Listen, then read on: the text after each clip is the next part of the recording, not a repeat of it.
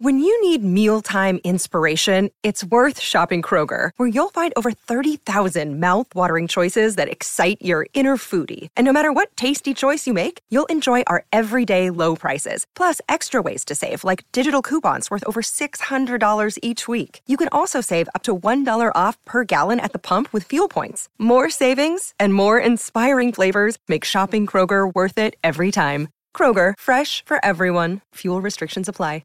Sawinski in motion. O'Connell, they bring a blitz. There's a pass caught. Payne Durham dragging a tackler close to the goal line. What's the call? Is he in? Yes! Touchdown, Boilermakers! Payne Durham with the touchdown reception as Purdue beat the all-out blitz. Aiden O'Connell took a hit. Tom, thanks for joining us. How are you doing this morning? Not as good as you guys. Right? TD, how are you? Well, you're playing for a Big Ten title. We just got a great coach. Not only that, basketball's in the top 5 right now. Listen, even Steven or what, Tom? I know. Every time I hit my Twitter timeline, there's Matt Rule stuff. Trending this, trending that. And a tour, yeah. No, I know it's exciting times. You're right about Purdue, though, right? A lot of longtime program watchers or school watchers cannot recall, like, I guess, about a 7-day period as rousing as what they just experienced with the basketball team. Of course, as you mentioned, the football team guys headed to Indianapolis for the first time ever to play for the Big Ten championship. Those are some words I never thought I'd utter. TD, let me ask you something. You and I have talked about Jeff Brom a ton for years, and it's like I almost got the sense with Boilermaker Nation it was he does just enough to not have you get mad enough to have to do something different. When you look at this season, you started with no wide receivers. You lost a great co-defensive coordinator who was actually the guy. You kind of did it the hard way. Is he going to get some credit, or is it because of what Iowa didn't do? What's the perception? I think he's widely respected among the fan base. They appreciate what he's done. They realize where this program was at before 2017. It was a train wreck, right? And he came in and won right away. There have been some ups and downs, as you would suspect. Building a program at a place like Purdue is not easy. It's not a destination for recruits or for super talented coaches. But Brom's a real good fit from a personality standpoint. I think over time he's come to appreciate, again, that fit. But I will say this, guys, there is always that elephant in the room with him, right? Is he going to go to Louisville? It's almost seems like it's almost like an inevitability, right? It's not if, it's just a matter of when. But when's it going to happen?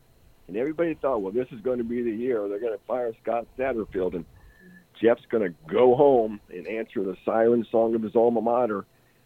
But it doesn't look like that's going to happen, right? And here we are, another feather in Brom's cap.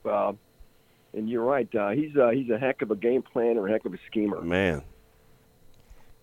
Tom, this is a game that is David and Goliath. I don't know if there's any other way to put it, and I'm sure you guys recognize that over at Purdue. People are giving you a slim chance of winning this football game. But inside looking out, how have the boys been embracing the underdog mentality this week? I think pretty good. We're going to talk to more of them on, today and then on Wednesday. We have our access to the offensive guys today and then the defense on Wednesday. So you're telling me Purdue's an underdog, huh? You know what? There's some birdie that told me that. 16.5 points. You know what's funny? I'll throw something at you that they had in the notes yesterday. Jeff Brom is 3-0 against top 3 teams in his Purdue tenure. Remember, he beat Ohio State in 2018, that Tyler Trent game. And then last year, he beat number 2 Iowa in Iowa City, and he beat like a top 3 Michigan State team. They came rolling into West Lafayette last year, rolling. I think they're 8-0, and Purdue beat them. So I guess what I'm trying to say is no moment's been too big for him. He's had a way of stepping up in these marquee matchups. Now, this test obviously is a huge one, right? I mean, this is a Michigan team on a mission, playoff bound, and playing very well. We all saw it in Columbus last week. So this would be a titanic upset if somehow, some way, Purdue were able to pull it off. It's going to take the perfect game in a lot of different areas. No, unfortunately, in a barn burner, I think Nebraska was his coming out party. But you got to walk me through the emergence of Crazy Legs. Like, what? I got to Talk to me about Maccabee and what he's meant for toughness with this Purdue ground game. You can appreciate it, Damon. And he's been everything. It's been one of the most enjoyable stories I think this program's had in the last 20 or 25 years. Yet another walk-on success story, right? And this guy's really given teeth to a running game at Purdue that usually is toothless. Redshirt freshman from Southern Indiana, was going to go to Navy. Purdue came in late, said you can walk on kid, and he was thrilled to death. And he's the real deal. I keep waiting for this dream to pop and this not to be true. But you know what? There's nothing really physically impressive about him. About 6 feet tall, 190. He's not overly muscular. He's not a sprinter. But he just has that knack. Chris Barkley, the running backs coach, calls him soap. He's slippery. And he dies hard, guys. He dies hard, as I like to say. And he can cut. Watch him cut. So he just has that knack. Maybe you can explain it, Daniel, but he just has that knack.